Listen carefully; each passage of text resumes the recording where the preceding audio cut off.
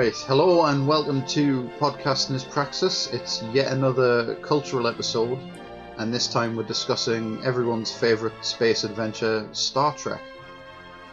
With me tonight we've got special guests Sin and Cozy. Oh, well that was a good attempt. Hi everyone. We've got one of the Jameses. Yeah, well, you know, one of the Jameses. There are many Jameses, but I'm the James of these episodes at least. And we've got McLovin. Great. Oh, brilliant. Aye, it's happening.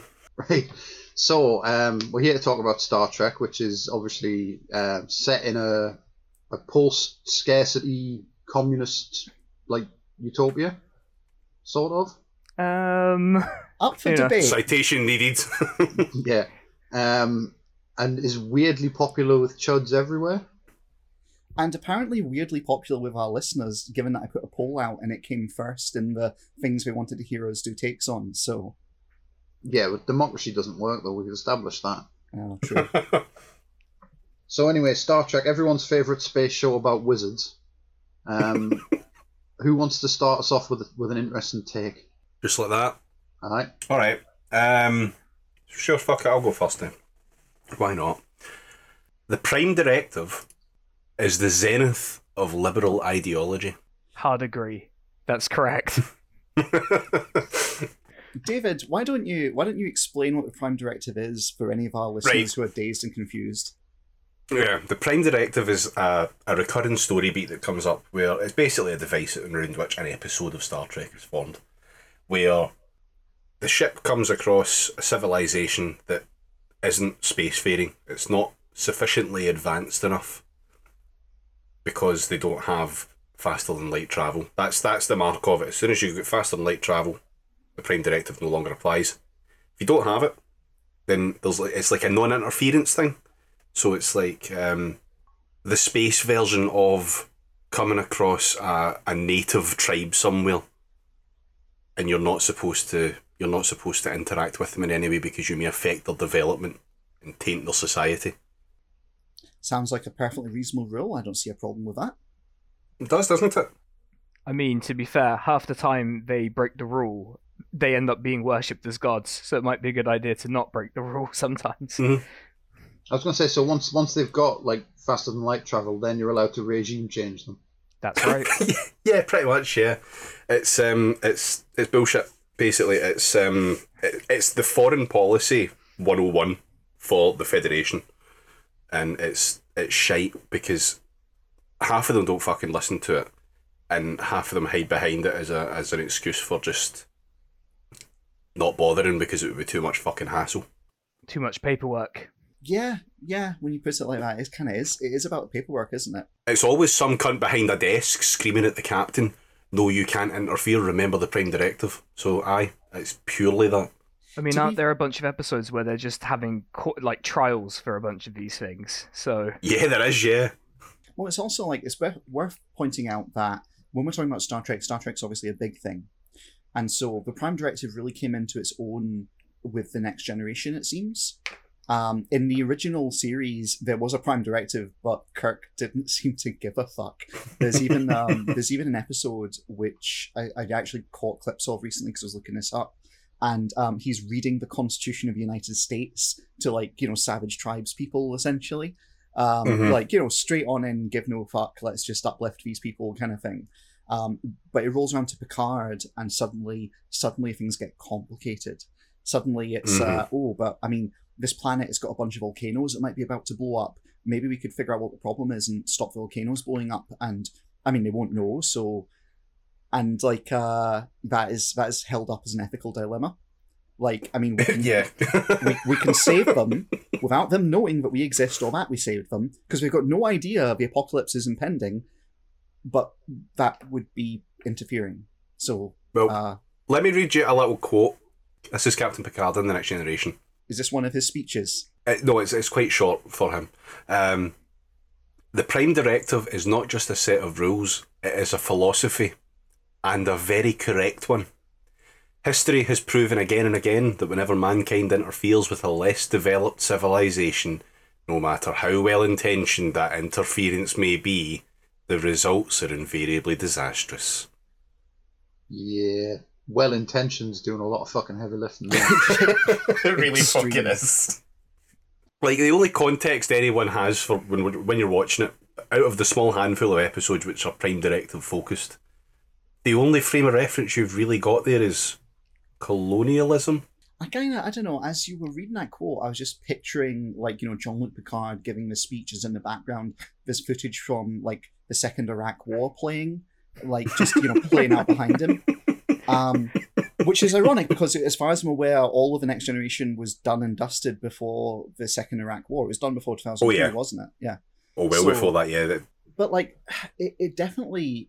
It does do that kind of thing where it's just taking on face value that a lot of the interference... I mean, we can come back to less developed civilizations and that kind of thing in a minute, right? But it does kind of take for granted that all of the justifications that have been given for empire, colonialism, for just fucking around in other people's backyards, it's always been sincere. Whereas maybe if you tried to do some kind of interference that wasn't rooted in that kind of perspective, it might actually go okay. I don't know. Just seems like a thought worth considering, maybe. Yeah, it keeps cropping up, and it like we said, it's one of those ones where, like, Kirk didn't give a fuck. Like, he was quite happy to just do what he liked. I was going to say, the original series, they were incredibly busy dealing with all the wizards they met. Like, they didn't have time for philosophical points beyond, what if a wizard... Or a Greek god, you got to remember that. I mean, they can run into Mm. Greek gods out there in space. That's a well-known thing. I mean, space is a big place. Who knows what you run into? Mostly wizards. Zeus just got tired one day and decided he'd move Olympus off to, I don't know, fucking Andromeda or something. I mean, it's not... They have at least one wizard in the Next Generation, don't they? But he's like a regular character rather Yeah, than Q, just... yeah. Yeah, rather than just, like, turning up as a different, like, you know, a different wizard every week. Because the original series, they've got, like, the wizard who thinks he's, like, an Earth noble from the 1800s or something. They've got the child wizard who doesn't know how to behave, and then his parents, the floating gas clouds, turn up to bollock him at the end. What is and then this show? just various other, like, wizards that turn up, and Kirk has to reason with them because you can't use force against wizards. Even in the films, the first film is what if the Voyager probe came back and was a wizard? And then I think the final frontier is what if a wizard pretended to be God? Yep. And then in the middle, somewhere in the middle, they've got that one where Kirk gets completely Spock-pilled. Okay, I don't recognise that one. What one's that? The Search for Spock. Shit, yeah, okay, no, right, yeah, alright, sure. Spock build, wow, I can feel It's my always brain expanding. it's always so gratifying when I have to immediately explain a joke. I'm sorry. That's sorry. how you know it landed, right? Yeah. The thing is, like, when you said it, I was like, there could be a few different things that refers to. Because, like, let's be honest, Kirk is hard for Spock. Like, absolutely. Oh, I mean, yeah. Okay, that one didn't really land very well either. So No, anyway. I was just thinking through that because, like, I watched a few of the films before we did this because originally we were just going to talk about the films, and then we realised that you can't talk about the films without talking about the fucking actual TV source material. Yeah. Like, the feel of the original series films is so vastly different to everything that comes after, and not just in, like, the kind of genre and style of them, but, like, the way they're written. There's, like, 2, maybe 3 characters that you actually are supposed to give a fuck about. It's all Kirk and Spock and maybe McCoy. Well, it's also, like, wasn't the first of the Star Trek films a commercial flop? Am I remembering that right? Yeah, didn't do that well, I'm pretty sure. Have any of them done well? Really? Yeah, like, a few of the Next Generation ones did okay. Like the, First Contact, was it? One with Picard, with, what's his face who plays him? That's really bad. Patrick Stewart having, like, a midlife crisis and deciding he wants to go roaring about on a dune buggy with his best mate. Oh no, Like, that wasn't First Contact. That was Nemesis. That was the last one of them. Oh, so it was. Well, I mean, First Contact was kind of kicking it off because he's playing an action hero in that. You know, Oh yeah. just First Contact's the one where the farmer from Babe invents space travel. Yes. Yes. Oh Christ! Famous inventor of the Hoggett engine. Is it the same actor? It is. God damn, it is, isn't it? Mm-hmm. I will never unsee that ever again. Oh Yeah, the difference between those films is so fucking stark, like, unreal. Because the Next Generation films are like, they go between trying to be, they don't know what they are, they're either an ensemble film or they're a Picard character study film. Like, it's one, it's just him, or it's all of the cast that they're focusing on, and quite badly because of that, because they keep jumping back and forth between the two, kind of, it's almost like he's the A story and they're the B story. It's kind of consistent with how they filmed the Next Generation TV show, though, because that very much was like...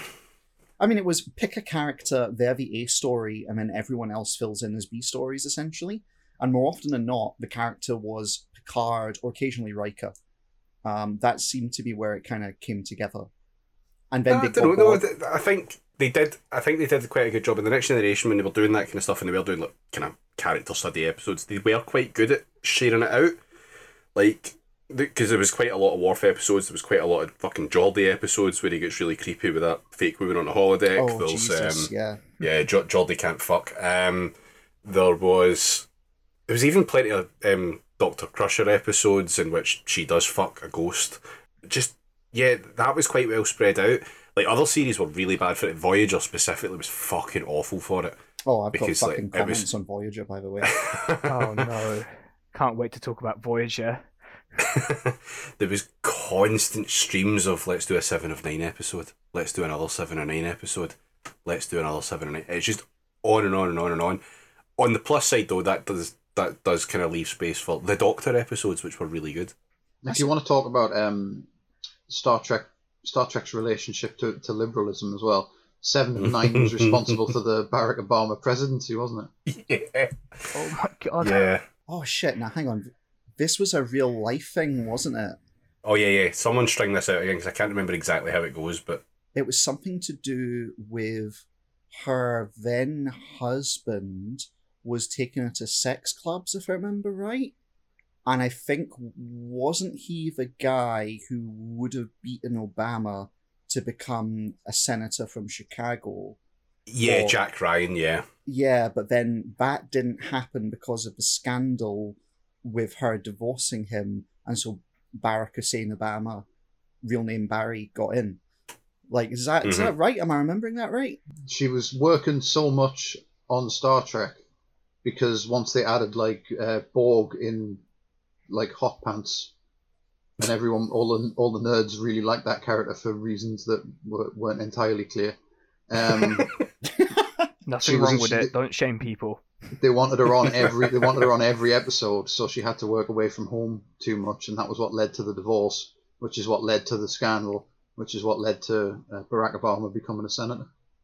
There's also like, we're missing a key fact, which is that one of the producers wanted to bang her, like the actress.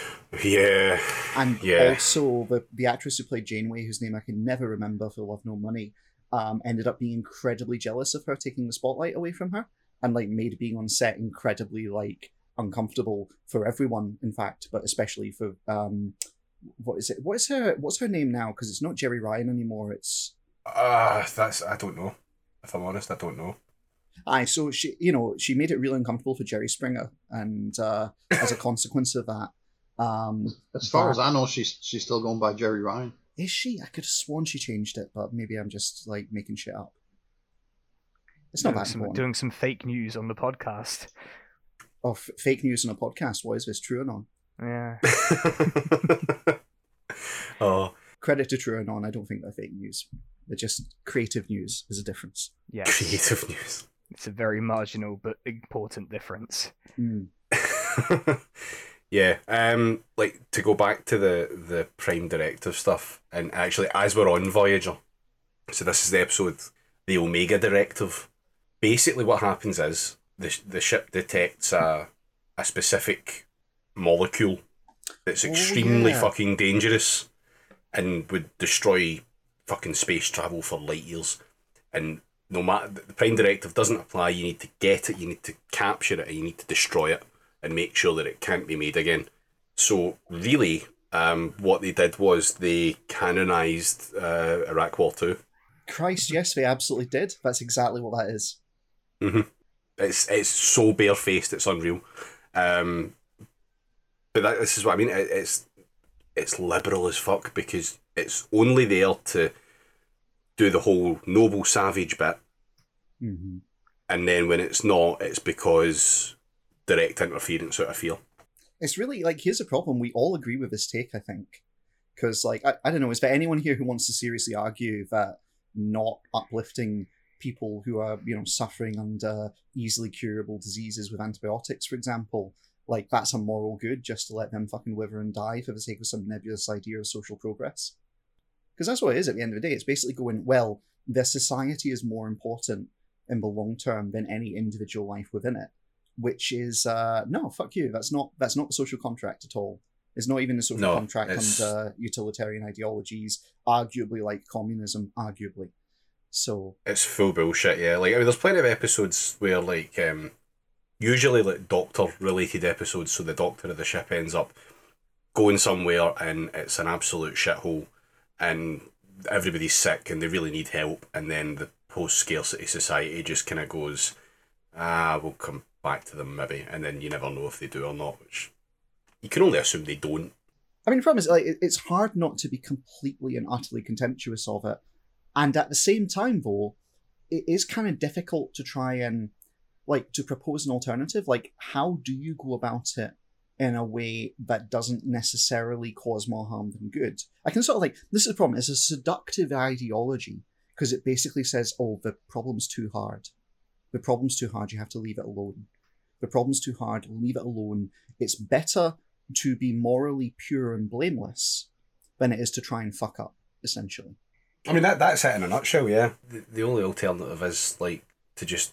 And this is basically what the show is. The show does to some degree, and it's inconsistent with it, but it does show, like, oh, well, if it's a Prime Directive episode, the Prime Directive is probably going to be violated, and the captain of the ship's going to step in and say, no, we should help.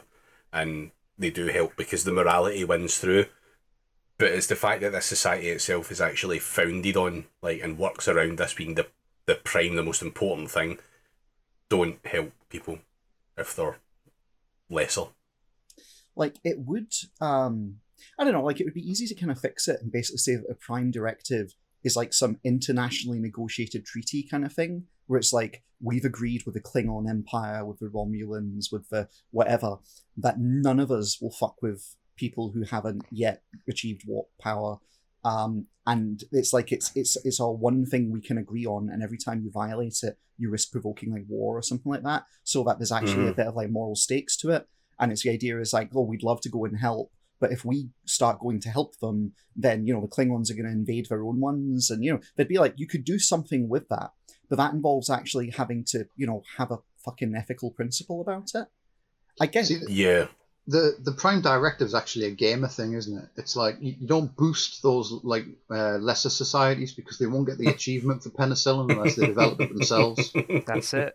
Yep. Can confirm. Oh.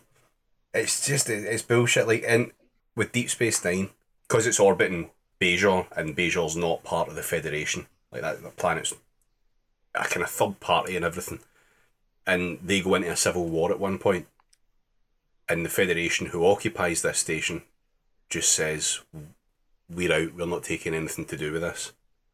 At the same time, there's another race, the Cardassians, who are just fucking bearing down and getting involved and getting fucking mucky with it, and Sisko, the commander of the station, says the Cardassians may involve themselves in other people's civil wars, but we don't. As if that's like, oh good, you've taken the moral high ground. Like, pick a side. Yeah. Deep Space Nine is definitely the best of the shows, by the way. I'm going to throw that out. Oh, there. far, yeah. No contest. I think there'd be broad agreement on that. Deep Space Nine. And the Federation is Keith Starmer. Oh God. No, but Keith's not going to have post scarcity, is he? He's going to cause scarcity if he somehow wins. That's a very valid point. You'll not catch him making any decisions, though. For a real life example of the Prime Directive that you're all aware of, see those reporters we've seen on the boats? Oh God. That's the Prime Directive in action. That's Jesus what that is. Fucking Christ. God, I'm just. No fucking lies detected. Yeah. Yeah. That was who I just got my 12-hour ban from Twitter for shouting at. something something the righteous man something something, like, oh god. You know, it kind of is, though, because literally they had them bailing out the fucking boat, you know, sailing across the channel, bailing out a boat with some kind of like plastic container, and the news crew's just blithely commenting on it, and like, just Jesus fucking Christ. Did anyone from the Federation come forward when the Prime Directive was criticised, though, and accuse the people, like, saying that you should maybe help people who are in clear distress of being racist? Well, see, this is the thing that gets me, like, my argument, I suppose, David, can I do my take? Because it kind of segues into this, right? Yeah, go for it, yeah. So, my argument is that I agree, you can frame it as though Star Trek is like a liberal version of a utopia. I don't think it is.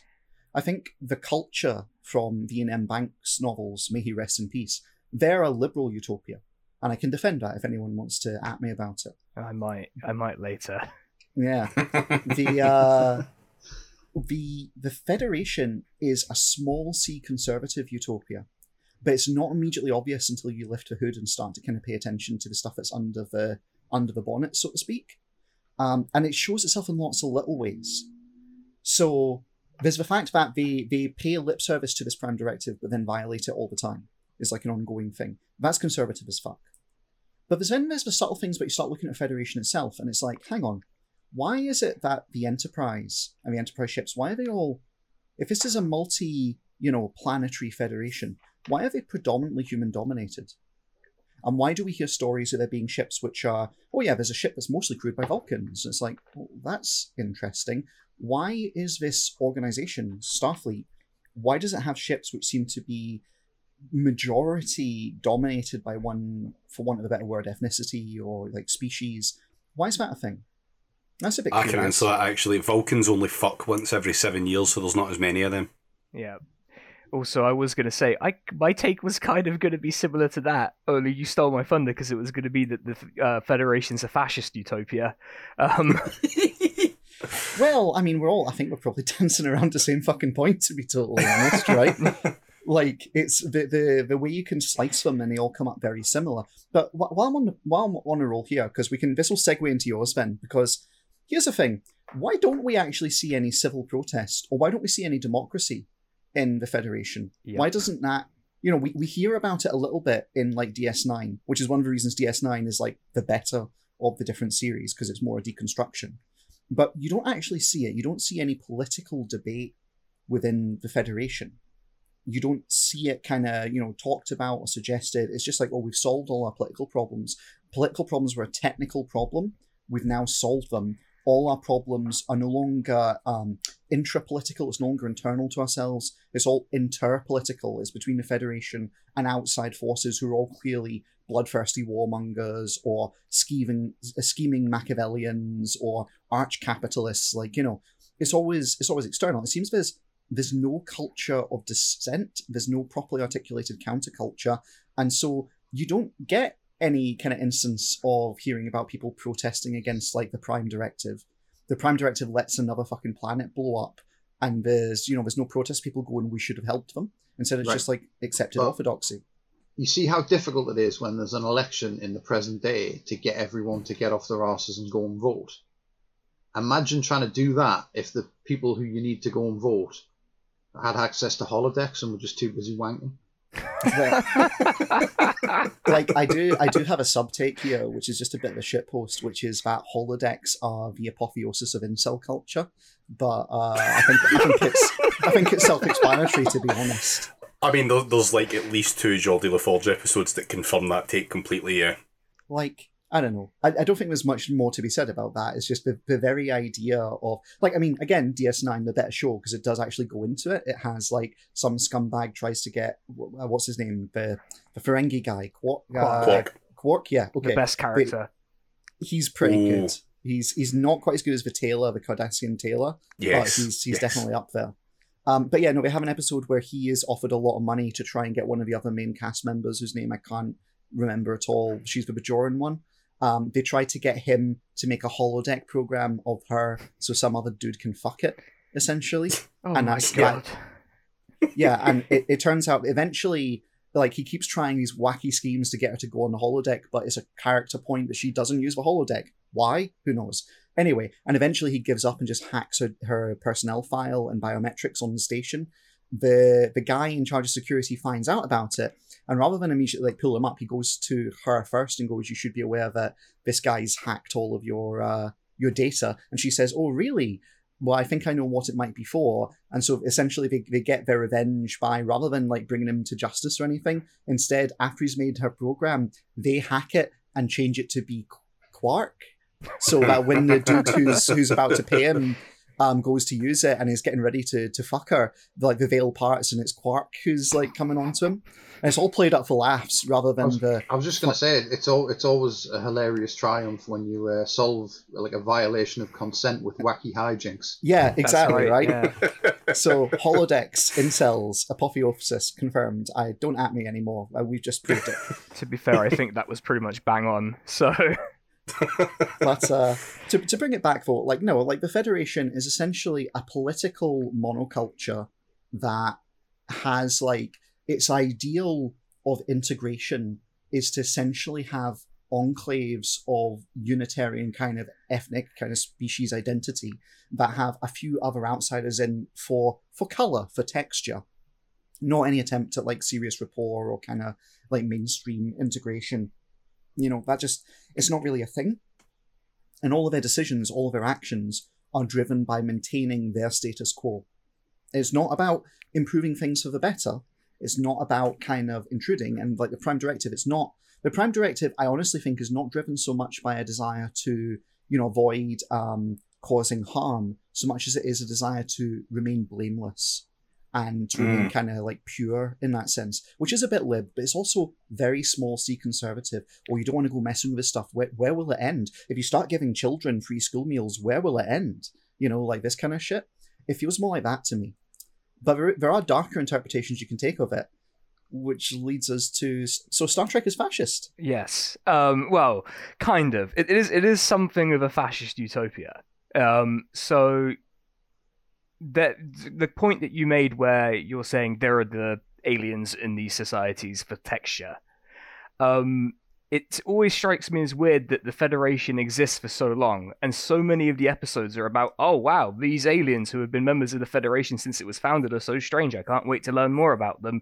And I'm like, surely if it was an well-integrated, democratic, proper, you know, like people like to say Star Trek is a communist utopia of some sort, in some way. I've seen those memes where they're like, where it's Waterworld versus Star Trek, and it's like libertarian future, communist future, right?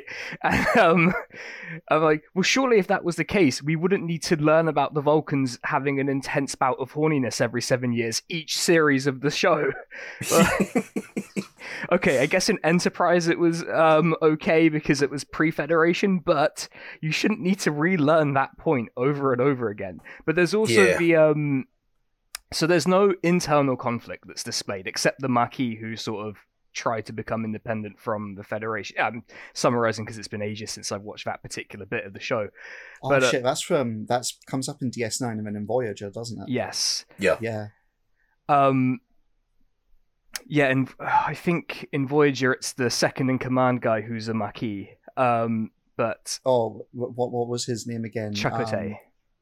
The incredibly lazy kind of racialized stereotype of a First Nations person. Yep. Oh yeah, the guy they got on to do the like the research and all that kind of stuff to help flesh out the character and stuff.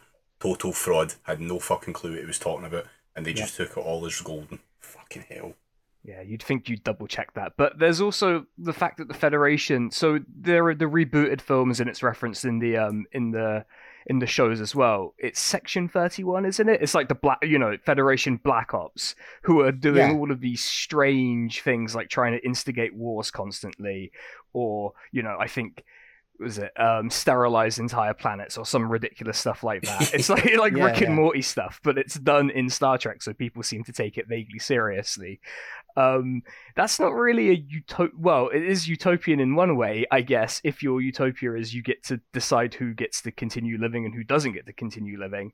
But it's an incredibly dark... I feel like as the universe expanded from the original series, it just became more fascist. I don't know if that's because the world gradually became shitter as time went on, but it does seem I- like the Federation kept, as its law got fleshed out, kept on becoming much more of a, from small c conservative probably to much more harder right fascist kind of structures. Well, well, as an example, actually, that backs up your point, one of the better episodes in Next Generation, The Measure of a Man. Oh yeah. So that's that's the one where basically some scientist wants to study Data the android, and he wants to take him apart, but he doesn't technically have any rights because he's a synthetic life form. He's been built. He's not been born. So he's a kind of legal grey area, and he basically says, "No, I'm going to take him apart." Picard says, "No, you're not," and so they have a trial over it. But the trial is adjudicated by like some fucking admiral of the area or whatever. Picard is the defence lawyer in effect, and then because they don't have someone handy to do the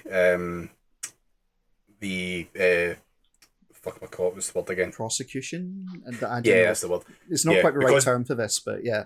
Yeah, it's not prosecution, but yeah, like the other side of it, the non-defence.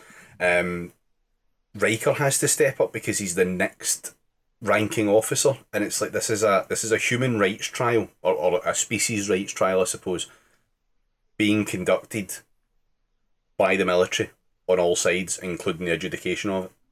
Well, Like, see, that's fascist fuck. Yeah, well, see, there's a fundamental contradiction that's at the heart of this, and like, okay, so one of the points we're dancing around is that this is all just reflective of the fact it's, there's a lots of constraints of the medium. Like, why do we constantly have to be reintroduced to the Vulcans having all the strange sex stuff? It's because every new season has new viewers, and essentially the TV show wants to bring people up to speed, and the writers are pretty lazy, But in the same way, Star Trek is a reflection of American culture. And at the core, it's got this quasi-military organization, Starfleet, which has explicitly militaristic kind of ranks and structures. And that's seen in a very Starship Troopers kind of way as being like, you want to make something of yourself, you want to be a citizen, then you have to go into Starfleet, essentially, is kind of the implication.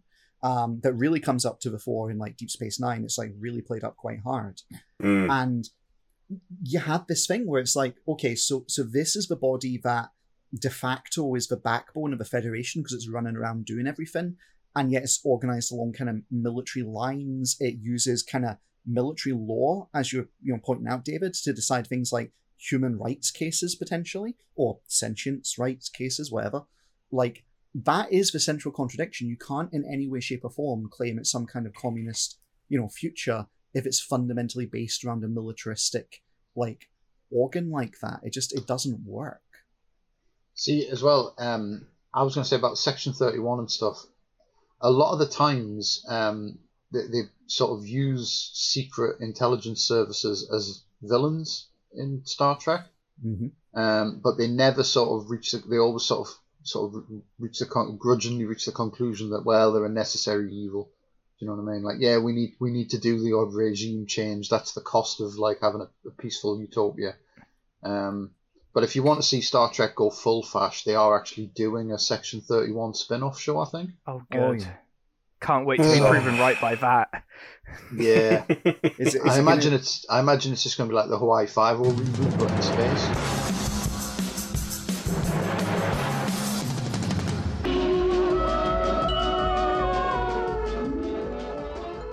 No, it'll probably be like that British drama Spooks, was it called? Oh yeah. Oh yeah.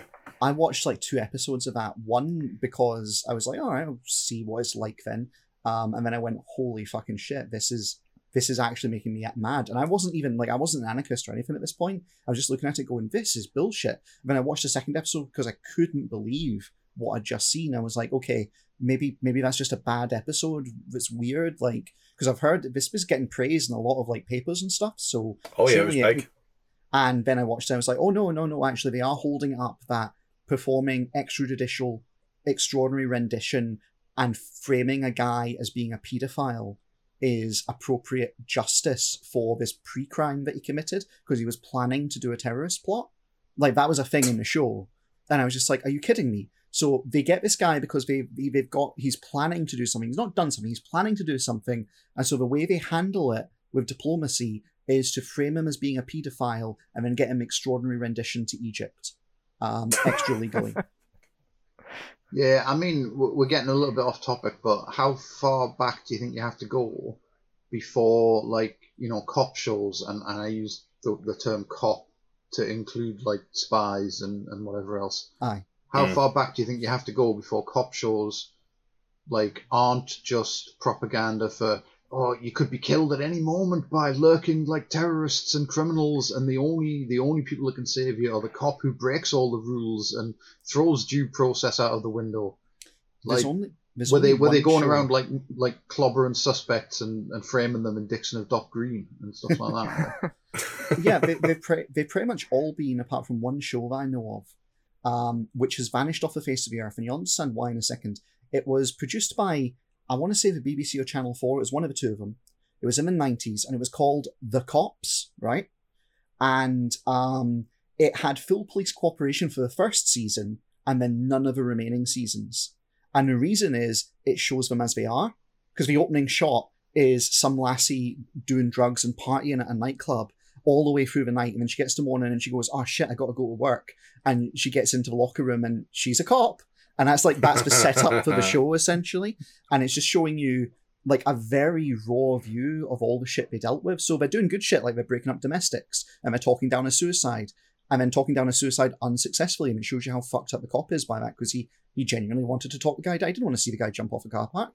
But it's also showing you them doing all the other shit, like planting drugs on someone to fit him up because he, like, ran away and the partner chasing him had a heart attack, and just lots of petty shit, and, like, actually corrupt cops as well. And, for the first season, it was all based on stories that the police themselves gave them.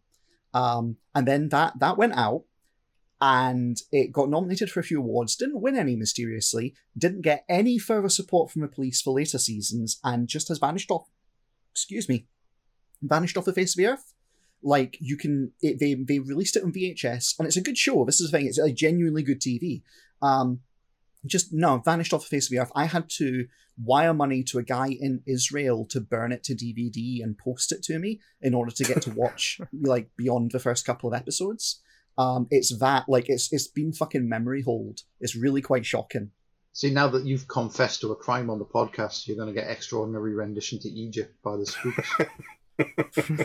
Well, here's the thing, actually. If the rights holder want to have a go at me for piracy, then they're going to have to prove I did it. So, fuck them. Anyway, because this is not a confession, I could just be making this up. This is a shitpost, right? That's right. Nothing we say here is true. It's all just a parody in Minecraft. Yeah, parody redacted in Minecraft. So anyway, we talked about Star Trek at some point. Yeah, we were meant to. Here's the thing, though, like, Section 31, when it was initially introduced, which I believe, and tell me if I'm wrong, it was in Deep Space Nine.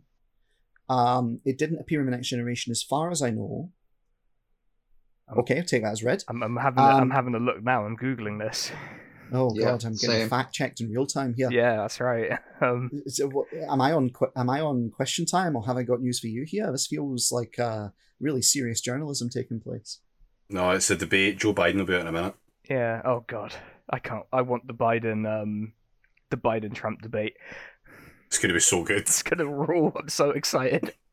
It's strange that we keep talking about cops, but I mean, Kamala, that's Oh yeah, she would be the head of Section 31 in the Star Trek universe in a fucking heartbeat. Like, it would be, hey Kamala, do you want the presidency, or do you want to run, like, future CIA, and there'd just be a small thunderclap from her running over to Langley, like. Or Space Langley, then. Yeah, rather. So Section 31 appear in Deep Space Nine, one of the Star Trek films, Star Trek Discovery, and Enterprise. So they don't appear in The Next Generation. Cool, right. So my understanding of Section 31, because, so background, I watched Deep Space Nine and some of The Next Generation because I'd come home from school and my dad would have it on the TV and it'd be on right then. And so I just, like, to keep him company, I started watching it with him, and so that's how I saw, like, Star Trek. I'm not a huge Trekkie or anything, or Trekker, or whatever the fuck they prefer to be called. And so, like, when I saw the stuff in Section 31, it seemed like they were doing quite an interesting, nuanced, like, criticism. Because my take on Deep Space Nine is it's a deconstruction of the Federation and going, well, what are all the things that aren't being addressed, right? Mm-hmm. And the character of the Doctor in Deep Space Nine, whose name I forget. It's like Dr. no, it's Bashir. Bashir. Julian something. Yeah, Julian Bashir. Yeah, there you go. So like it comes out during the show that he has been genetically modified, which is apparently a big fucking no-no in like, you know, the future Star Trek. There's like no genetic modification of children. Yeah, And because this that's how you get Khan. Yeah, right. Apparently, you know, you can't do anything like that because then it'll lead to blood superiority and all this kind of shit. But it turns out that he's estranged from his parents because he found this out. They did it to him when he was a kid. He gave no consent. It's because it's strongly implied that he was like slow before this was done to him, and he's estranged from them. And he shouldn't be a member of Starfleet because apparently it's illegal. You can get it done apparently, but you can't be a member of Starfleet if you've had it done. Whatever, right? Sure. And the resolution we come up with on that whole plot beat is that his father confesses to the crime and his father goes to prison for it on the condition that Julian's allowed to stay in Starfleet because he didn't do anything wrong, and that's like seen as being okay. And then after that, Section 31 came in, and the other thing about Julian is he's got all these James Bond kind of, that's his fantasy. He's playing on a holodeck as James Bond, like he's, you know, guns, girls, the whole shebang.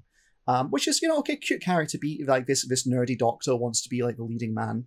But then they introduce Section 31, and Section 31 is like what James Bond would actually be. Like they're clearly up to no fucking good, and they're essentially like grooming him / like testing him for recruitment. And the show unambiguously shows them to be bad and shows like Julian's fantasies to be wrong, and it explicitly, like, it doesn't outright say it, but I think it's pretty well encoded that here's this guy who is like an Ubermensch. He has like been genetically modified. He is smarter and better than ordinary people. And he's got these fantasies of being this slick operator who's a cut above, that then when he's confronted with the reality of it, he's like, oh God, no, this is actually, these people are bad. These people are gross. What they're doing is not cool, and I'm not comfortable with it at all. And I always thought that was like that was a good criticism, a good kind of takedown of the mythology of it. It's kind of going, look, if he went through with this, he'd basically be a fascist, and he knows it, so he doesn't, and he won't. And that's like one of the few points where I was like, okay, that's actually handled quite deftly, because they never come out and draw the whole, like, you know, his superior genetics combined with this kind of social role and thing. They don't like, you know, completely lay it on with a trowel, but it's just it's there. The problem is that, as with everything in DS9, the later Star Treks just looked at it and took it all at face value and went, oh yeah, Section 31, that's fucking great, that gets me hard. Let's do an entire fucking TV show about Section 31 and why they're such badasses. So it's no longer the thing that was put together as a criticism of something different has now become the thing itself, you know? And I guess I think that's the issue with that kind of shit. And I think a lot of it goes back to DS9, which was a good show, but unfortunately, in this world we have today, the criticisms just get taken as being just statements of truth, of fact.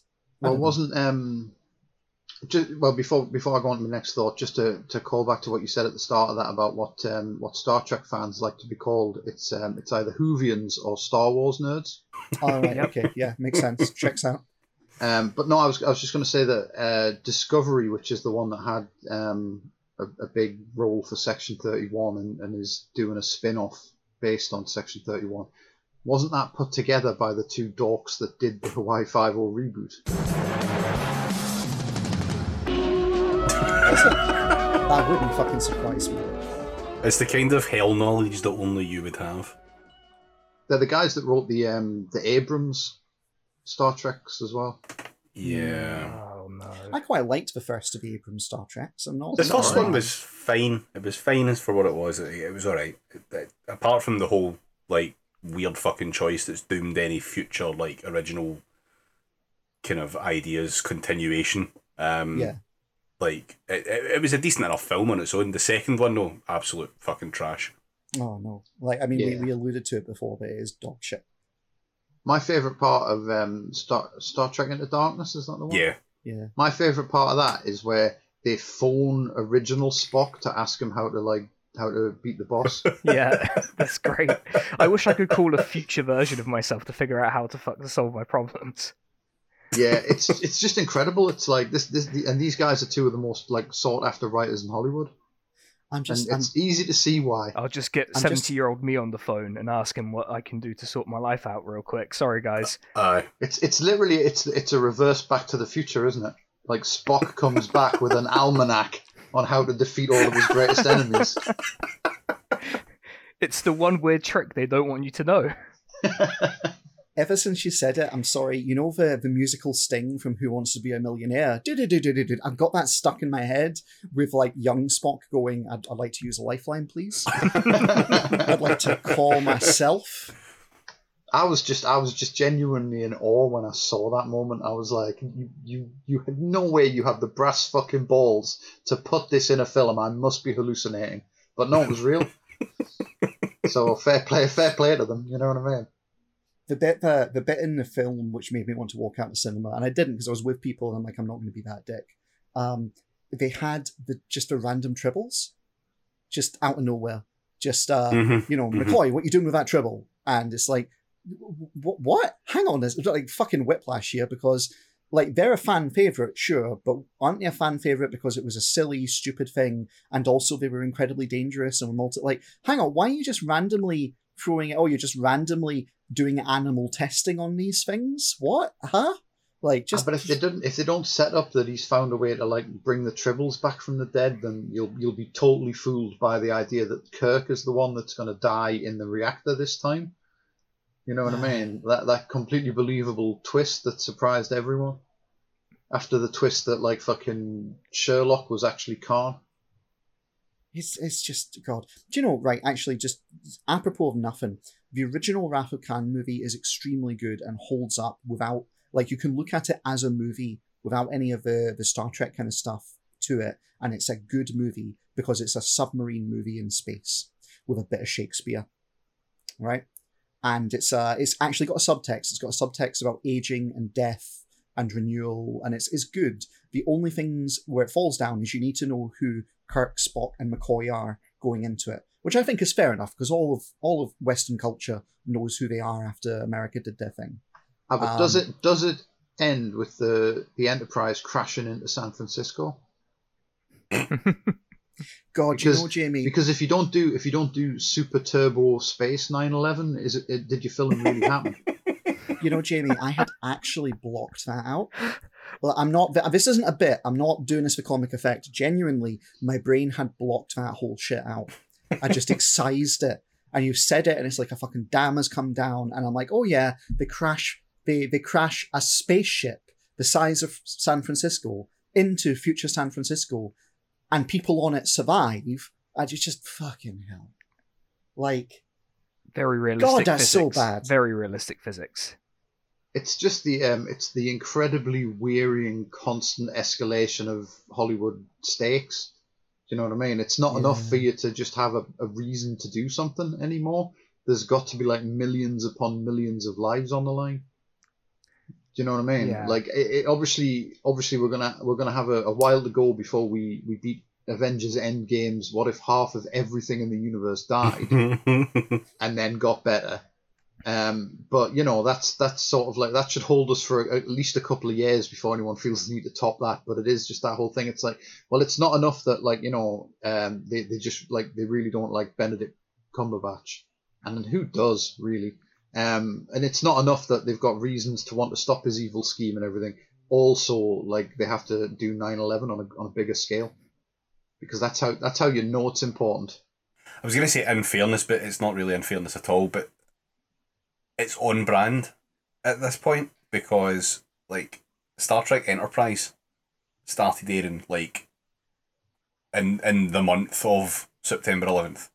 Yeah. Like, and by the end of that first season, they decided they were going to go for an entire plot arc where someone basically does 9/11 on Earth. Oh, is that the one with like the future stuff and they wipe out? Oh yeah, it goes into the temporal Cold War. Yeah, it gets Yeah. fucking. It goes some God, weird that's ass places. So weird. What a Yeah. bizarre storyline.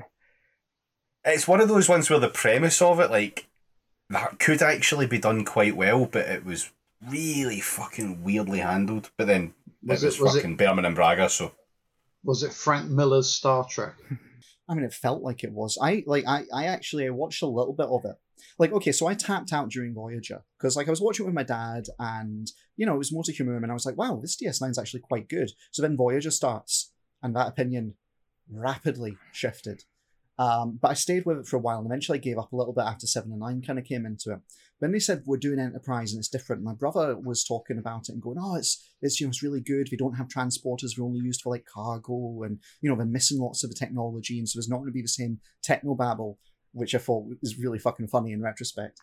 And like, so I tried watching some of it, and I'm like, this is bad. Like, okay, Quantum Leap guy is finally getting his time in the sun again, but that's about Yeah, I was literally about to bring up the fact that it was Sam from Quantum Leap. like, yeah, Jesus. But it just wasn't good. And then I later came back in, like, caught little bits and pieces. Like, you're wandering in and out of the living room as your elderly geriatric parent is watching like Star Trek and TV and stuff. So you can't, like, I caught quite a bit of NCIS as well, just from like latent exposure. And that way you see something on the screen and you're like, what the fuck is this? And you just stand there and watch it for like 10 minutes and then shake your head and leave. That was my experience of Star Trek Enterprise, basically. Seeing shit like that, including the end of that episode where it's like, okay, we've taken him back to the future to save him from the time terrorists, and oh my god, the future's been destroyed. And it's like, what the fuck are they doing? Like, how does this, if you're time traveling when the change is made, are you immune to what's the logic of this? And so I asked a friend who like really likes it, and he goes, oh, it's not really explained, really. I was like, oh, I see. This is why I hate time travel. I hate time travel so much in so many stories. It just hurts my brain seeing people try to rationalize time travel in anything, because it means they bungle the story every time. There's only one good use of time travel, and it's the Terminator use of time travel, where rules don't fucking matter. Things just happen. You just deal with it. Yeah, actually, exactly. I would argue that the better implementation of time travel is Looper, where like Bruce Willis just gets really angry when it's brought up and says not to mention it ever again. Also known as the fucking Endgame implementation of time travel, where they start doing this whole thing and then they just go, don't think about it. And it's like, all right, okay, I guess this thing that the entire ending hinges on, we're just gonna roll with it and accept that it all makes sense, even when it doesn't. To be fair, the Avengers Endgame time travel thing was the one that made the most sense of anything I've seen in any sort of media. So, I'd a hard disagree, man. Really hard disagree. Just to bring it round again, Captain America did 9/11 by not intervening. I'm just putting that out there. Well, it's the Prime Directive, man. Yeah, Prime Directive. Yeah, exactly. We've been talking about the Prime Directive. See the zenith of liberal ideology. Oh, I'm proven right by Captain America. How fucking awful is that? I think you'll find that my small C conservative federation has been proven right by Captain America. God, don't start me on Captain America, otherwise I'm going to go completely mental.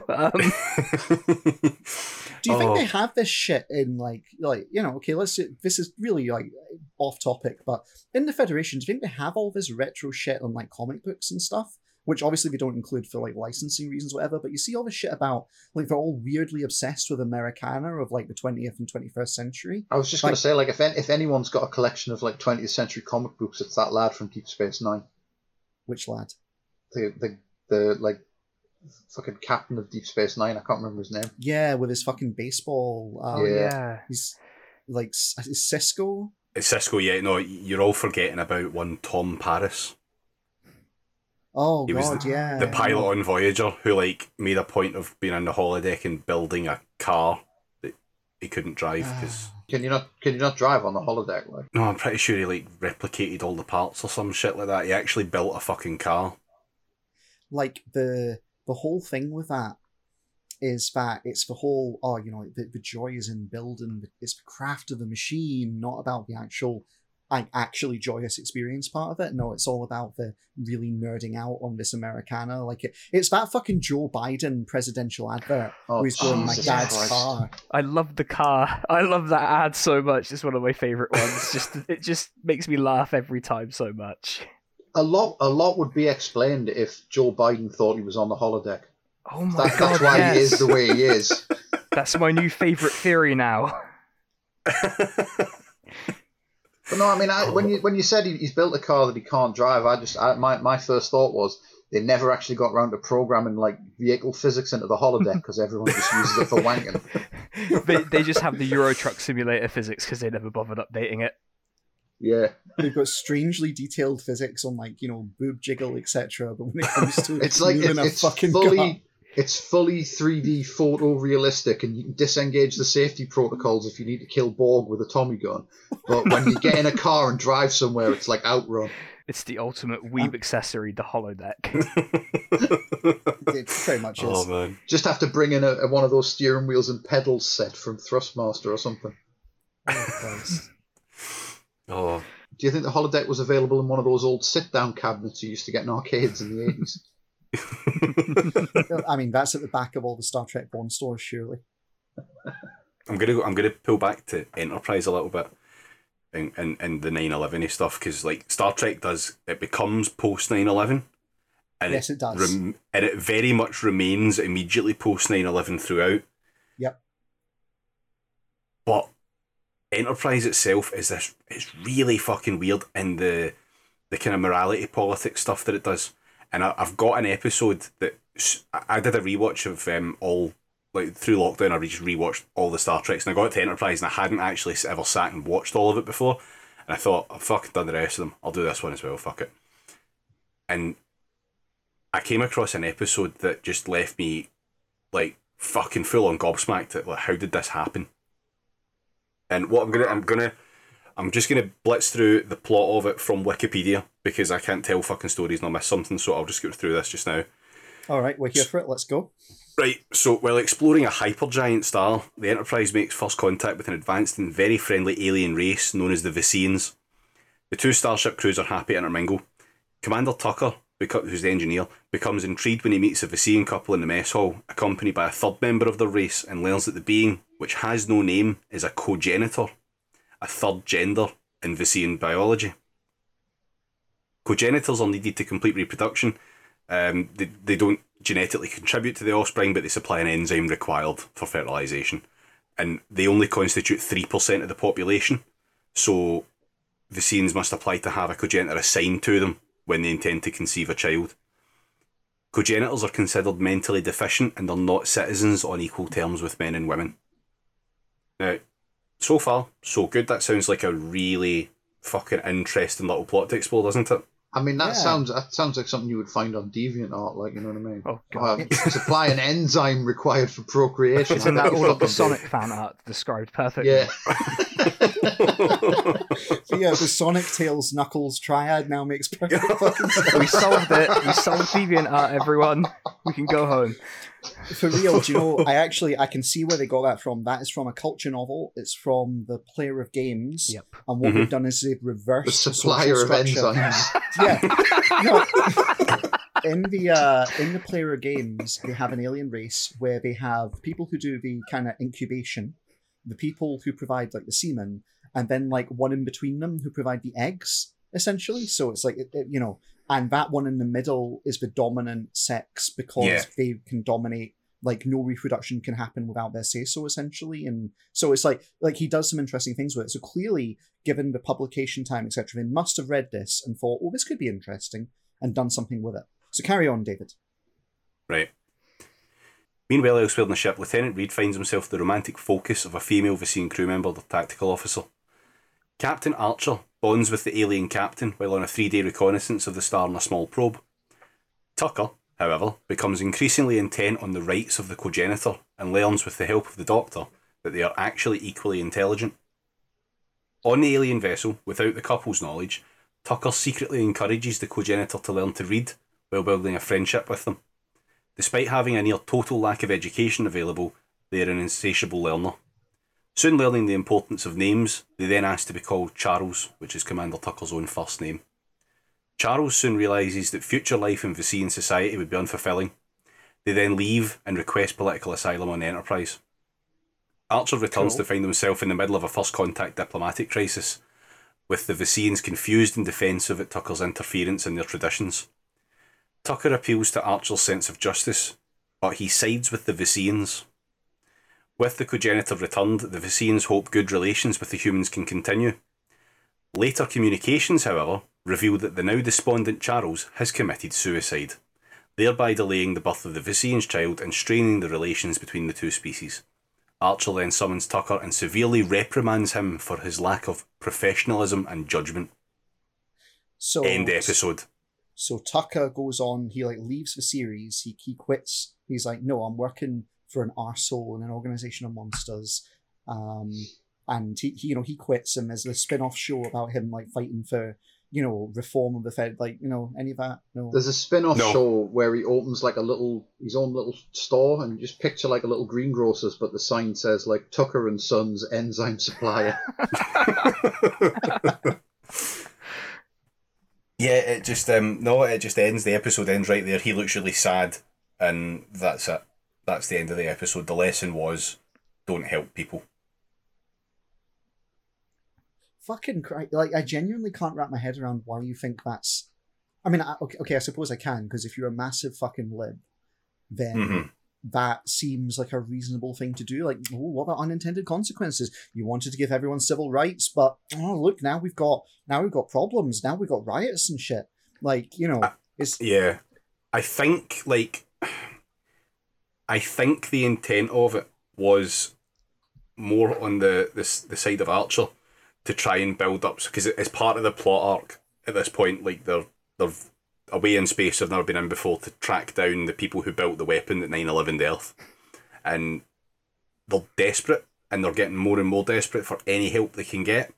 And Archer's like insistent on this episode that this all needs to go really well, because it doesn't say that in the synopsis there, but the Viseans are like years and years ahead of any Earth ship. So they're like really hopeful they can get some new technology off them and stuff like that. And I don't know if it's supposed to be like showing the desperation they're at, that they're now starting to like sacrifice Barat, but all it does is just leave everyone involved apart from Tucker looking like a complete cunt. It's kind of like the whole let's suck up to these Viseans so we can get the oil from their country and ignore their human rights abuses at the same time, kind of. Yeah, it very much is that, yeah. It's Space Saudi Arabia. Yeah, shit. I hadn't even jumped out. I mean, I knew that something was wrong with it in a very specific way, but I hadn't considered, it's exactly that. It's just Middle Eastern, Western foreign policy. Yeah, it's kind of like in Deep Space Nine, because when I first started watching that with my dad, I was like, there's something weird with these Bajorans. Then it clicked, oh, right, I see.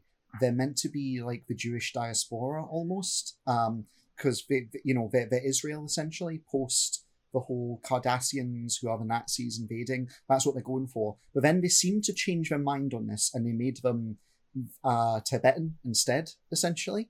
And there was like a really weird kind of shift in tone as that kind of clunked back into its new position. Which was... I remember at the time, I was like, well, this is really weird, because it feels like the Ferengi are being set up as an incredibly like anti-Semitic caricature. And I wasn't like particularly politically and inclined at the time. Like, I wasn't aware on these things, but even I was kind of going, so they've got big ears and they're incredibly greedy and they're all merchants and their religion and society is all about money. This sounds a bit close to sounds a bit close to J.K. Rowling's Banking Goblins. Yeah, that's. Oh wait, the dates don't work out for her to be inspired by that. I don't think. Or maybe they do. No, they do, because the Ferengi show up in the Next Generation, so the Ferengi's like definitely before Harry Potter. All right, well there you go. I think we may have solved that mystery. That would be quite funny. So I'm just imagining now J.K. Rowling, as all the tweets are coming in, going, "Oh, you made all these, goblin bankers, like anti-Semitic tropes." She's sitting there going, "It wasn't me. I was just ripping off this other thing, but I can't say that now, can I? Fuck." Yeah, I know what you're saying with that, but it all comes back to what you were saying about how Deep Space Nine is really just an analysis of the Federation, and all of the non-Federation characters are all like really supposed to represent like human traits that don't exist in Space Future. I suppose so. Like, I'm reminded, I saw this clip recently, because I've done a little bit like cursory kind of reminding myself of this episode, and I saw a clip of him and Quark having a drink together, where Quark gives him root beer. Oh, it's the Federation one. Yeah. They have to be saved by the Federation. Yeah, and like, that was very interesting to watch, because it was almost like it felt kind of weird tonally because they were giving comments on the way the Federation is, which didn't actually track with the criticisms the show itself was making of the Federation. It was very strange, but very well acted. Like I enjoyed it as like a little character moment thing when I watched it. Is Garak goes into Quark's bar and he asks for like some drink, and Quark goes on the house. He gives him the whole bottle Garak's- because only Cardassians drink it. And like the way things are going, he's never going to have any other Cardassian customers. And he's got a whole cellar full of it. And so this gets them talking, and so Quark says, you need to try this, and gives him root beer. And so he tries it, and he's like, ugh. And Quark's like, the thing is, it's so cloying and sweet, but you drink It's enough of it, insidious. you start to like it. Then it's Section 31. Yeah, next thing you know, you're rooting for the destruction of your own homeworld. Man. I don't know, it's like, I do think that a lot of the problems with modern Star Trek, because, like, okay, full disclosure, I have not watched Discovery. I'm not the slightest bit fucking interested in watching Discovery. I've seen the trailer, and like 5 seconds of that trailer, much like with Jurassic World Fallen Kingdom, just a short look at the trailer. Oh, was there enough fucking lava in it? I mean, there might as well have been, to be perfectly fucking frank with you. Like, and here's the thing, like, Star Trek gets a pass for a lot of physics stuff because it's always been space wizardry, right? But still, what's different in this one is we've just totally disregarded, by the looks of it and from everything I've heard since, we've disregarded all the things that made Star Trek actually interesting, which is that it's a character drama wedded to a sociological drama. And it's a slow sociological drama, and it's often a bit kind of didactic, black and white in places, and sometimes they're just a bit fucking crazy, frankly. But I mean, it is at least some kind of like drama where there's like questions and quandaries, etc. That seems to be right out the fucking window. And like Picard, same sort of fucking thing. And it's all because it's become obsessed with a superficial aesthetic rather than with the substance of the thing. And I think that comes from them basically looking at Deep Space Nine and going, oh, it's the most well-regarded one. It's gritty and dark, and you know, we should take that aesthetic and make that's what Trek should become. Not realizing that the darkness came from like an actual careful consideration. It's that thing from Demolition Man, where all restaurants are Taco Bell. Do you know what I mean? You want to bring back Star Trek because a lot of people really like Star Trek, but you know, also you don't want to just do Star Trek because a lot of people didn't like Star Trek, so you try to do Star Trek, but you try to make it more like just of a modern sort of show where it's superficially Star Trek, but like, you know, it has to be more like just like a Tom Clancy thing or something. You know what I mean? Like Discovery, for example, gets better in the second season, but that's a pretty low bar to clear because I think the first episode of season 1 of Discovery has them doing war crimes. Yes. Yeah, and I then heard it's that. just never mentioned again. Just casually Like, sweep it under the rug. Oh, I wonder what that reminds me of. They do a clear war crime, and you think, well, that's going to come back again, isn't it? Because like, what about this war crime they did? That's very unfair. No, they just don't mention it. It's just cool. Like, see, when I was watching Voyager, because like I said, I watched the first bit of Voyager. The first episode of that has them getting that. God, is Paris? Was it you said earlier? Yeah. Like, he is in a prison. He's been locked up by the Federation in like Norwegian prison plus, essentially. He's in New Zealand, which is a prison in the Star Trek universe. Oh yeah, it is. It's a Federation penal colony, isn't it? Yeah. Wow. Like, okay, yeah, sure, all right, Star Trek, whatever. Yeah, they have him. He's in there because he formerly was a member of this like rebellion group kind of thing, and he's got actual political differences to the Federation.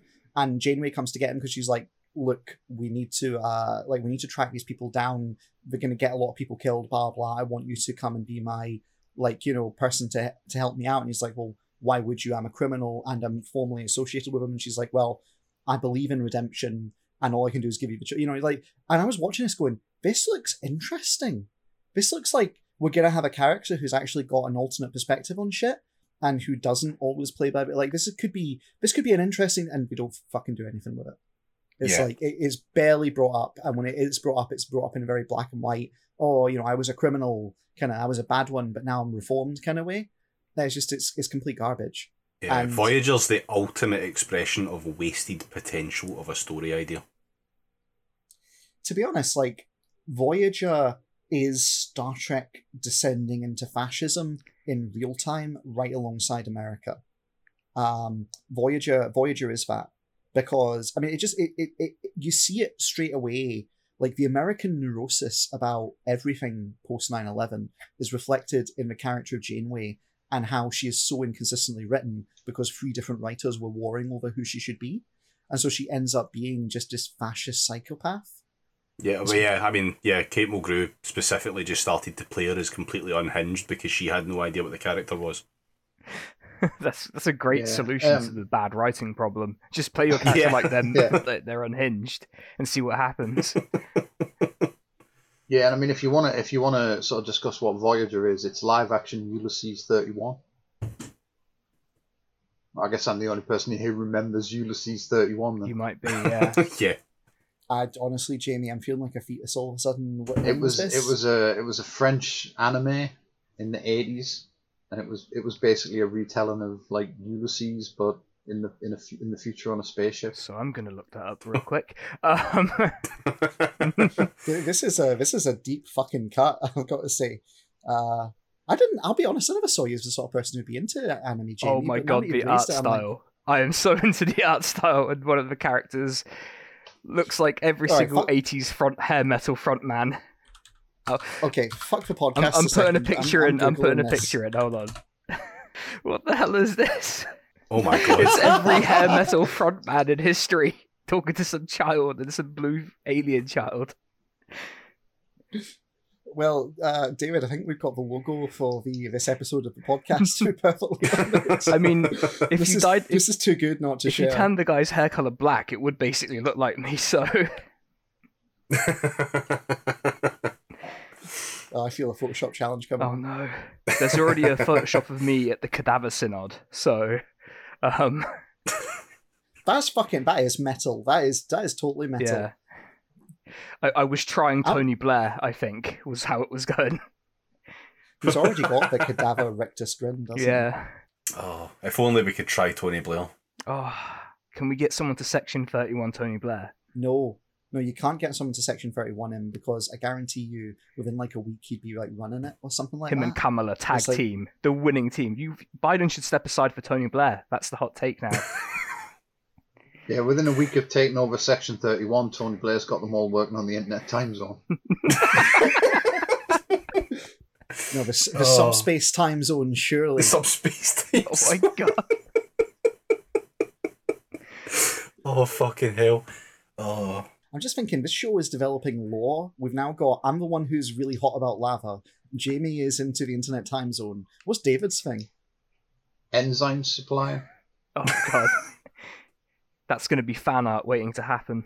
Oh, Christ. Absolutely. Right, do we have some sort of conclusion about Star Trek and or Ulysses 31 then? Well, I'm going to watch Ulysses 31, so that's a whole thing. It's got a really catchy theme tune. Oh yes, that's my favorite thing about animes is when they have a catchy theme tune. Hang on a minute, wasn't there a Star Trek cartoon? Yes. Yeah. There was an animated series, yeah. In fact, there's now 2 animated series. Oh, Because there's there's a new one that I think's just Rick and Morty, but Starfleet. Yeah. It's, Oh, It's yeah. the Rick and Morty art style, kinda, because it's the cheapest Mhm. one to Yeah. animate. And the humor too. I've seen the trailer for that actually. This is another thing that I apparently repressed in like a huge state to get away from, because it was bad. It was I haven't really checked out fucking yet. bad. I will. I will give it a chance. I've learned to not base the trailer on like actually being representative of the final product, so I'll give it a go. But yeah, to summarise, the best Star Trek series is The Orville. So I've not actually seen the Orville. Is it actually good as Star Trek or what? It is very much the Next Generation, but with a kind of now budget,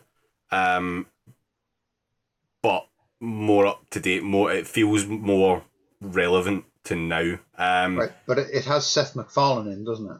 It does have Seth MacFarlane in, but it is absolutely a labour of love from Seth MacFarlane, because he fucking loves the Next Generation, and it shows. It really does show. I genuinely think it's a really good show. But it is fronted by America's James Corden, so I mean, if he gets on your tits that much, then yeah, I mean, give it a pass. But like, I don't particularly mind. Like, he's not the worst. Like, I would not put him on the same fucking pegging as James Corden. James Corden is now America's James Corden. That's true. We don't want him back under any circumstances. No. Do not send him back. Absolutely not. Like, no, they sent Piers Morgan back, and that frankly that was the final straw. They sent Piers Morgan back so that Momentum could retweet him. That's what. I can tolerate a lot of what America's getting up to in the last couple of centuries, but not sending Piers Morgan back. That just crossed the line. That's it. He didn't go willingly. They had to extraordinarily rendition him back to us via Egypt. But yeah, no, the Orville is good Star Trek. It genuinely is, and I would give an honest recommendation of it. All right, for those of you listening who are into Star Trek, check out the Orville. Yeah. Apparently, yeah. I don't know. Do you think Star Trek will ever actually be good again? No. You know what? I shouldn't have asked that because we're turning into fucking red letter media. That's what this episode basically is. But no, everything, it's got potential. Like the last film that they made, Beyond, that was actually pretty decent. Beyond is really good.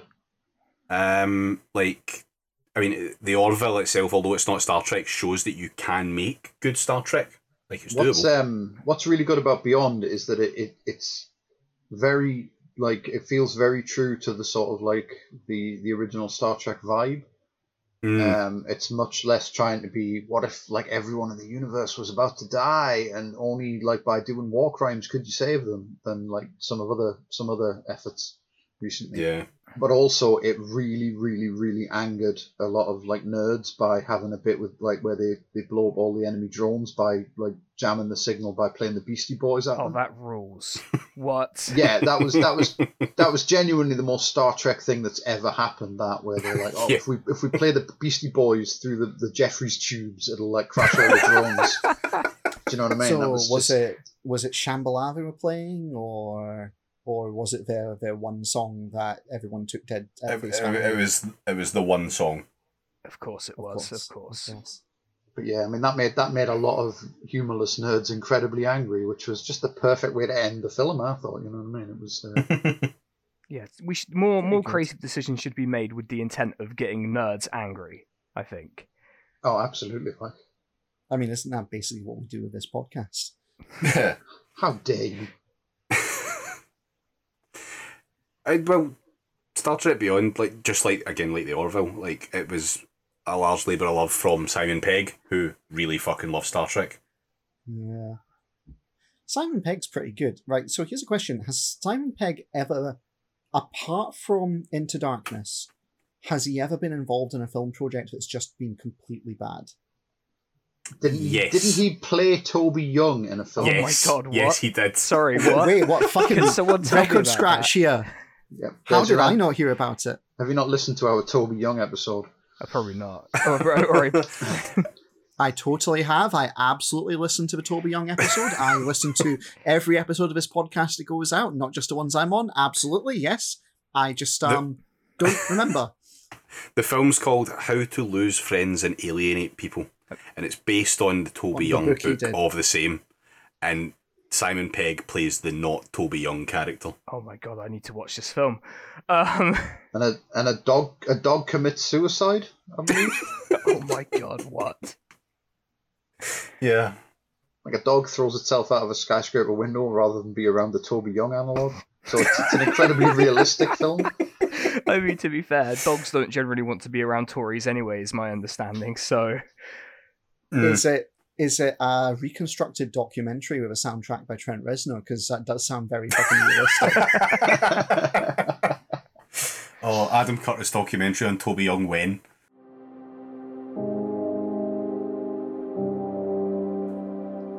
He thought he knew how to make friends and influence people. But it wasn't that.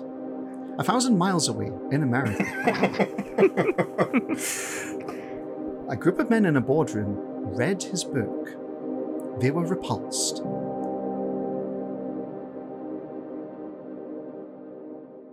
You could totally do like an Adam Curtis documentary of Toby Young. I mean, to be honest, I'd watch an Adam Curtis documentary on anything. I was going to say you could do an Adam Curtis documentary on just about anything, really. Just just get a bunch of like found footage and just go over the top of it. You know what I mean? Yeah. Put some like music on that people haven't thought about for years. License to print money, isn't it? The thing that annoys me about Adam Curtis is he's got very similar taste in music to me at points. So he's like, you know, whenever I hear Adam Curtis like stuff, I'm like, shit, I know that track, I know that track, I know that track, I know that track. Even like the obscure kind of was a B-side on a Nine Inch Nails album like years ago, or was like, you know, was by Burial or something like that. I'm like, yeah, I know that fucking track too. It's like he's inside my head, which is really kind of annoying. And then it's even worse when I came on this podcast, people said, oh, you sound a bit like Adam Curtis. Like, fuck, great, fantastic. You can do the delivery, lean into it, fuck it. Why not? Yeah. So, shall we maybe look towards wrapping this up then, seeing as we seem to have... I wouldn't say we've exhausted the well, I think we've kind of touched on it enough. Wandered away from the fucking well while flipping at the bird. It's too fucking It hot. is, It's too hot. None of us have like the root enthusiasm here because we're all just going, fuck me, I want it to be cold. Yeah. I'm sitting here with a fan blasting me and I'm still like, my back is caked in sweat as I'm sitting in this chair. Edit this bit out, David, right? Leave it in. Yeah. I mean, that's gonna be people that's deserve the cold to know. James knows full well that following anything with this, edit this bit out, guarantees it's being left in. I have fallen David, victim to this myself. I have access, David, to all the bits that you cut from previous episodes because of libel, etc. I invite you, in the spirit of Star Trek, to consider your next move very carefully. Was that Captain. from when? The only exception to the like it stays in rule is if Rob said it, then it definitely comes out. Oh, okay, that's harsh, but that also means this bit won't be in because then Rob would hear it. So I'm sorry. Yeah, that's it. It does have to stay in, but I mean, when you're going to just say is a nonce and fucks dogs, like, yeah, I'm taking that I out. was very careful not to say that. I want to be clear. Whatever happened to our like angel child Rob we had at the start of the podcast, where he was very professional and he hardly ever accused anyone of visiting Little St. James? You did, Jamie. The same fucking thing that happened to me. You did. You're a bad influence. I came on for the episode where we're doing education on, like, you know, trans rights and trans issues, and I'm very serious. I'm doing my research. I'm careful, and I wanted to make sure I got it right. And like, cut forward however many fucking episodes it's been, and I'm making jokes to noise up David because you'll have to spend time editing them out. Like, bad influence, Jamie. I mean, I don't see it myself, but okay. Oh, right. Well, I think we'll leave it there. Yeah. Star Trek: A Land of Contrasts. That's right. Yes, very much so. Fascist, liberal, small C conservative, communist utopia, all at once. It's not a communist utopia. Yeah. I'm sorry. No, I know it's not. I know it's not. There was one hot take buried within that, and it was the fact that it was communist. Here's the thing. They genuinely, like, the whole communist thing, I think it's just because it's post-scarcity and they don't have money. Yep. That's it. That's all it takes to be communist, apparently. When you understand what communism is, clearly. Yeah. I mean, have the Americans ever understood what communism is? Well, no, because they thought Barack Obama was a communist, didn't they? Yeah. Earlier on, I heard that Kamala Harris was a Marxist. Oh, I wish she was a Marxist. That would rule. Like, it really is the case. It's so cursed. You hear them talking about, oh yeah, Kamala Harris is a phony. She's secretly a Marxist planning to... And you're like, I fucking wish. Please. Let's have these Please, people. Kamala Harris, if you're listening to this, be a secret Marxist. Do you know what we need? We need Star Trek technology to pop open a fucking wormhole to the alternate nega dimension so we can get Kamala Harris in a goatee wearing a Shea shirt to lead the revolution on the American continent, right? We need like evil Joe Biden, right, to come in equally confused, but Isn't happy to evil put Joe landlords up Biden the against Joe the Biden wall. we have, though? Isn't that who evil Joe Biden is? Yeah, he came through a wormhole, shaved the goatee so that no one would clock him, and he's just been wreaking havoc. Oh god, I'm now picturing they've got two Joe Bidens here. One of them, they're making him film stuff with his dad's car and shit like that, and he's like, I'm gonna fix things, you know. And he doesn't realize he's on a holodeck.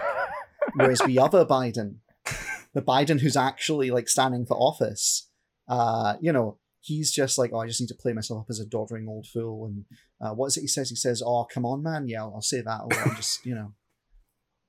There are two Joe Bidens. One only tells the truth. The other one only talks about his leg hair. Oh my god. There are two Joe Bidens warring inside you. The one that wins is the one you vote for. Oh, fuck, right, okay, the heat's clearly getting to us. Sinan, thank you very much for coming on. Do you want to plug your stream? So I stream 3 times a week usually. Mondays 6 to 9, Fridays 6 to 9, and Mondays... sorry, not Mondays, God. The heat's killing me. Sundays 1 to 4, all PM on those ones. And the Twitch it's Twitch, and it's SK the Crusader, all spelled out. And also follow me on Twitter, @the And that's it. And thanks for having me on, guys. I really enjoyed it. Oh, yeah. It's been fun. Yeah, it's been great having you on, man. We'll have to do this some other time when we're not all brain dead. Yeah, please. I in the winter, just hit me up, and then we'll do another one. Star Trek 2 Into Darkness. Absolutely. I'm up for that. Right, yeah. Thanks very much for coming on, Sinan. Check out the streams, folks. You follow us at PraxisCast on Twitter as well. Tell your friends, tell people who aren't your friends. Probably inflict it on people who aren't your friends, to be honest. And we will see you again soon. And if you're wondering what the holodeck would look like under current technology, try out Second Life. Okay, we're done. Good night, folks. Checks out.